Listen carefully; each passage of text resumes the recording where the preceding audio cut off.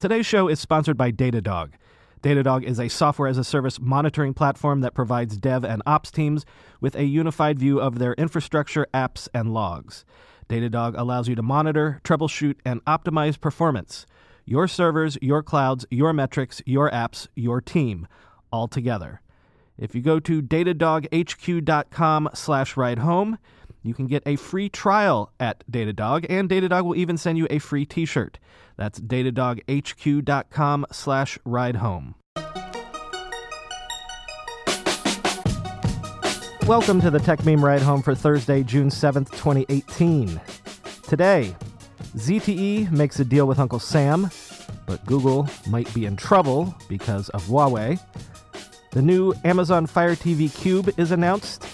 A new BlackBerry phone is announced. A redesigned Lyft app is announced. And there are more Instagram video rumors. Here's what you missed today in the world of tech.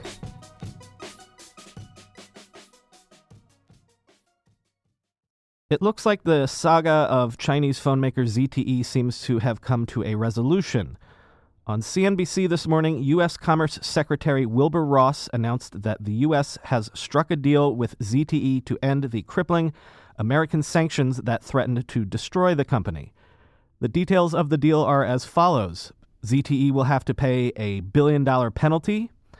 ZTE must change its board of directors and executive team within 30 days, and a U.S.-chosen compliance team will be embedded within the company to monitor ZTE for compliance with the deal. Quote, "We are literally embedding a compliance department of our choosing into the company to monitor it going forward. They will pay for those people, but the people will report to the new chairman," so said Secretary Ross on CNBC's Squawk Box program. If you'll recall, ZTE was penalized by the U.S. government after regulators alleged that the company had done business with North Korea and Iran in violation of U.S. sanctions. ZTE has already paid $1.19 billion in fines, and this new penalty will be coming on top of that, with some of the money being paid upfront to ensure good behavior. Said Secretary Ross, quote, "If they do violate again, in addition to the $1 billion they are paying us upfront, we had them put $400 million in escrow. The total deal is $1.4 billion. That money will be forfeited if they violate anything, and we still retain the power to shut them down again. This is a pretty strict settlement," Secretary Ross insisted.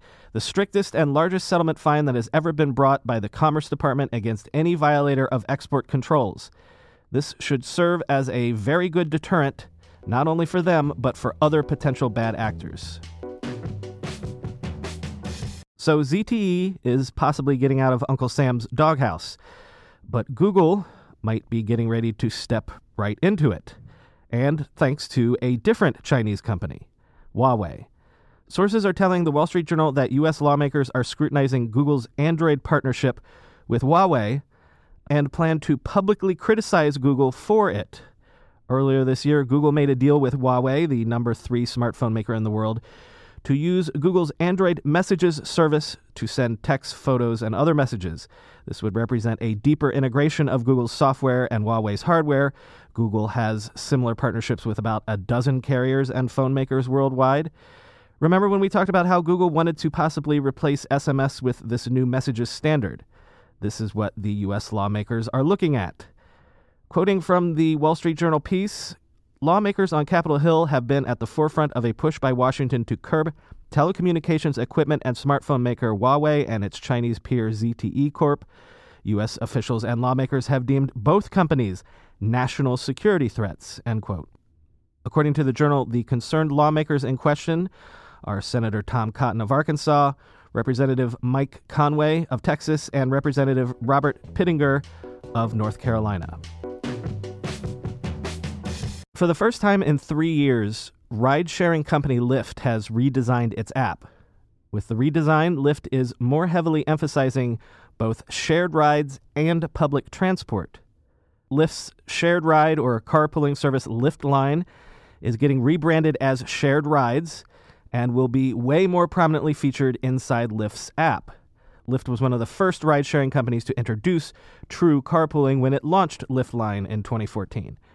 The company says it has a goal to have these shared rides account for 50% of its overall business by the end of 2020. Currently, shared rides only account for around 35% of Lyft rides.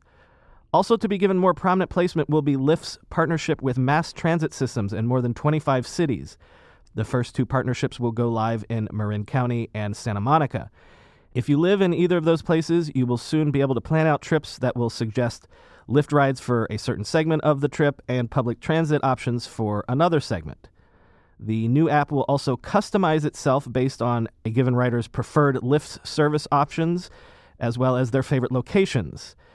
As a part of this, Lyft is beefing up its mapping features to, say, give you turn-by-turn, step-by-step directions, where to go to catch your ride, when you get off, where to walk to get on your bus or train, with schedules for those transportation options fully integrated. Lyft's VP of Government Relations, Joseph Akpaku, told TechCrunch, quote, "We've been really bullish on the fact that transit and ride-sharing are inherently compatible," end quote. If you open your Lyft app right now, you might not see these changes right away, but all of the updates should be available to everyone by the end of June. You might be aware that rumors have been swirling that as a part of its moves to create more comprehensive transportation options, Lyft has been reportedly in negotiations to buy Motivate, the company responsible for a lot of the major bike-sharing systems like Ford's GoBike in San Francisco and City Bike in New York. Lyft had no comment on those Motivate takeover rumors today. Sources are telling TechCrunch's Josh Constine that Instagram is close to launching a Snapchat Discover-style video hub that will feature scripted content, music videos, and more. Constine's sources say the new feature is tentatively scheduled to be announced June 20th. Instagram has reportedly been meeting with prominent social media stars to get them to create content for this new service. So this would offer direct competition not just to Snapchat, but also to YouTube. Quoting from Constine's piece, "The public shouldn't expect Netflix originals or HBO-level quality. This is not Insta Game of Thrones. Instead, the feature is more focused on the kind of videos you see from YouTube creators. These often range from 5 to 15 minutes in length, shot with nice cameras and lighting, but not some massive Hollywood movie production crew. Average users will be able to upload longer videos too, beyond the current 60-second limit," end quote.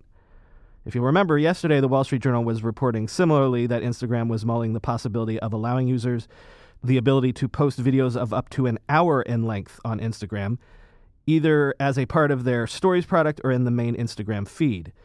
Whether all of these video rumors are somehow related to an overall video strategy that is evolving at Instagram is unclear, but as Constine says, quote, "Instagram has an opportunity here to skim the best content off the top of the sprawling creator/publisher ecosystem and curate it coherently for casual audiences."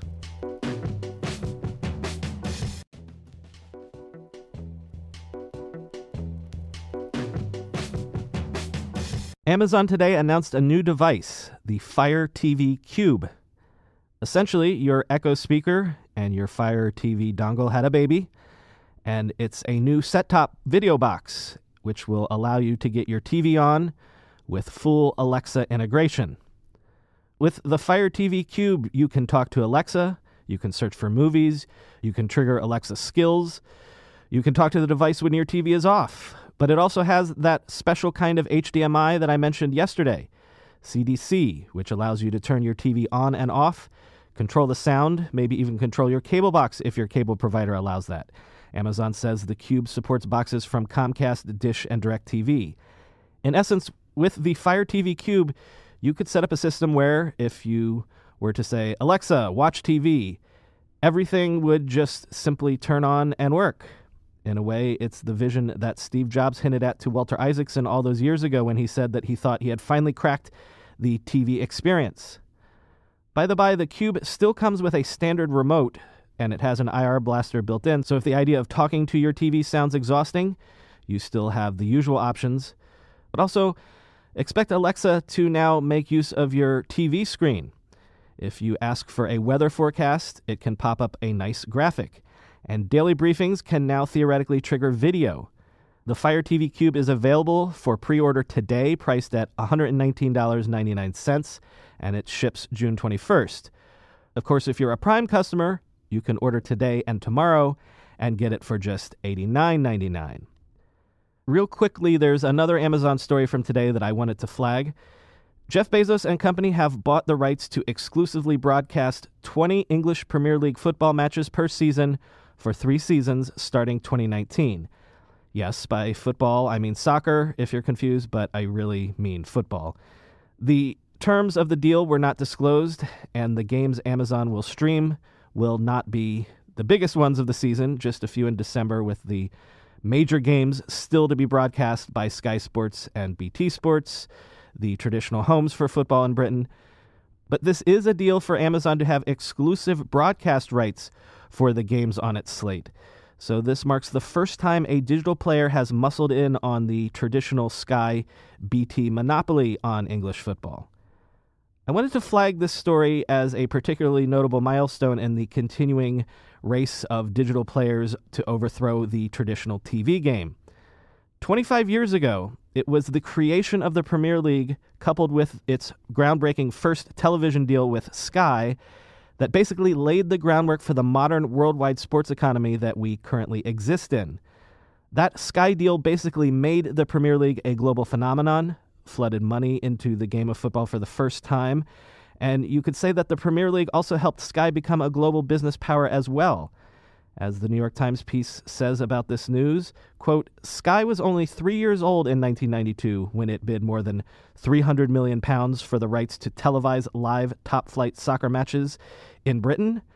At the time, the move stunned the world of soccer and gave Sky an identity. The huge influx of cash, several times what had previously been paid for equivalent rights, helped Premier League clubs lure top players from all over the world. Are you still in the market for a smartphone with an actual keyboard? Chinese phone maker TCL today announced the BlackBerry Key 2 with a 4.5-inch display, a Snapdragon 660 processor running Android 8.1 Oreo, 2 12-megapixel rear cameras, and yes, the famous BlackBerry physical keyboard, complete with fingerprint sensor on the spacebar and a new feature called Speed Key, which is a customizable keyboard shortcut that lets you do basically whatever you want to do in a hurry. All of this will be available for $649 US, and it's coming later this month in select markets, though the exact launch date is not known. This is the second BlackBerry smartphone released by TCL under a licensing agreement with BlackBerry. The first was the BlackBerry Key 1. TCL Senior Vice President Alain Lejeune said in a statement, quote, with the introduction of BlackBerry Key 2, we've created a distinct smartphone that captures all of the traits that have made BlackBerry smartphones iconic, while introducing new innovations and experiences that not only make this one of the best devices for security and privacy, but also the most advanced BlackBerry smartphone ever, end quote. Indeed, CNET is highlighting the Key 2's security features, not just the physical keyboard, as perhaps a key way that a BlackBerry phone might stand out in the current crowded smartphone market. As CNET writes, quote, BlackBerry Mobile introduced new digital lockers that require your fingerprint. You can also lock down apps and even photos, which also require a fingerprint authentication to work. The Key 2 also comes with the Firefox Focus browser, preloaded for anonymous browsing. There's also the DTEC app, which has been redesigned with a new user interface to better present what apps have what access to your phone, end quote. Alex Thurber, Senior Vice President of Mobility Solutions for BlackBerry Limited, told CNET, quote, at BlackBerry, we truly believe that you own your data, and you need to be aware of how you're releasing it. Finally today, with all the stories we talk about on the show, it's easy to imagine that we live in a world where everyone is on the internet. It's easy to forget that a lot of us are privileged, that the internet can still be an expensive luxury for the less affluent, even here in America. A survey released by the National Telecommunications and Information Administration found that internet usage in U.S. households with incomes below $25,000 per year is only 62%. However, the good news is that that percentage is up from just 57% in the year 2015. Among households earning $100,000 a year or more, internet usage remained unchanged at 86%. The gain of roughly 13.5 million new internet users generally was, according to the study, quote, driven by increased adoption among low-income families, seniors, African Americans, Hispanics, and other groups that have been less likely to go online, end quote. For example, the survey found that senior citizens have increased their internet usage to 63%, up from 56% in 2015, and Hispanic internet usage has jumped to 72% in 2017, up from 66% in 2015.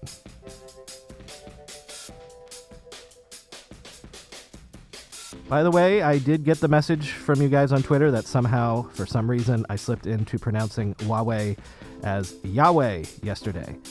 I actually do appreciate you guys letting me know when I get something wrong on the pod, as long as you do it politely, of course, and maybe don't do it every day, but let's hope I don't get stuff wrong every single day. I've been your host, Brian McCullough. I'll be thinking hard tonight about what I can mispronounce on tomorrow's show. Talk to you then.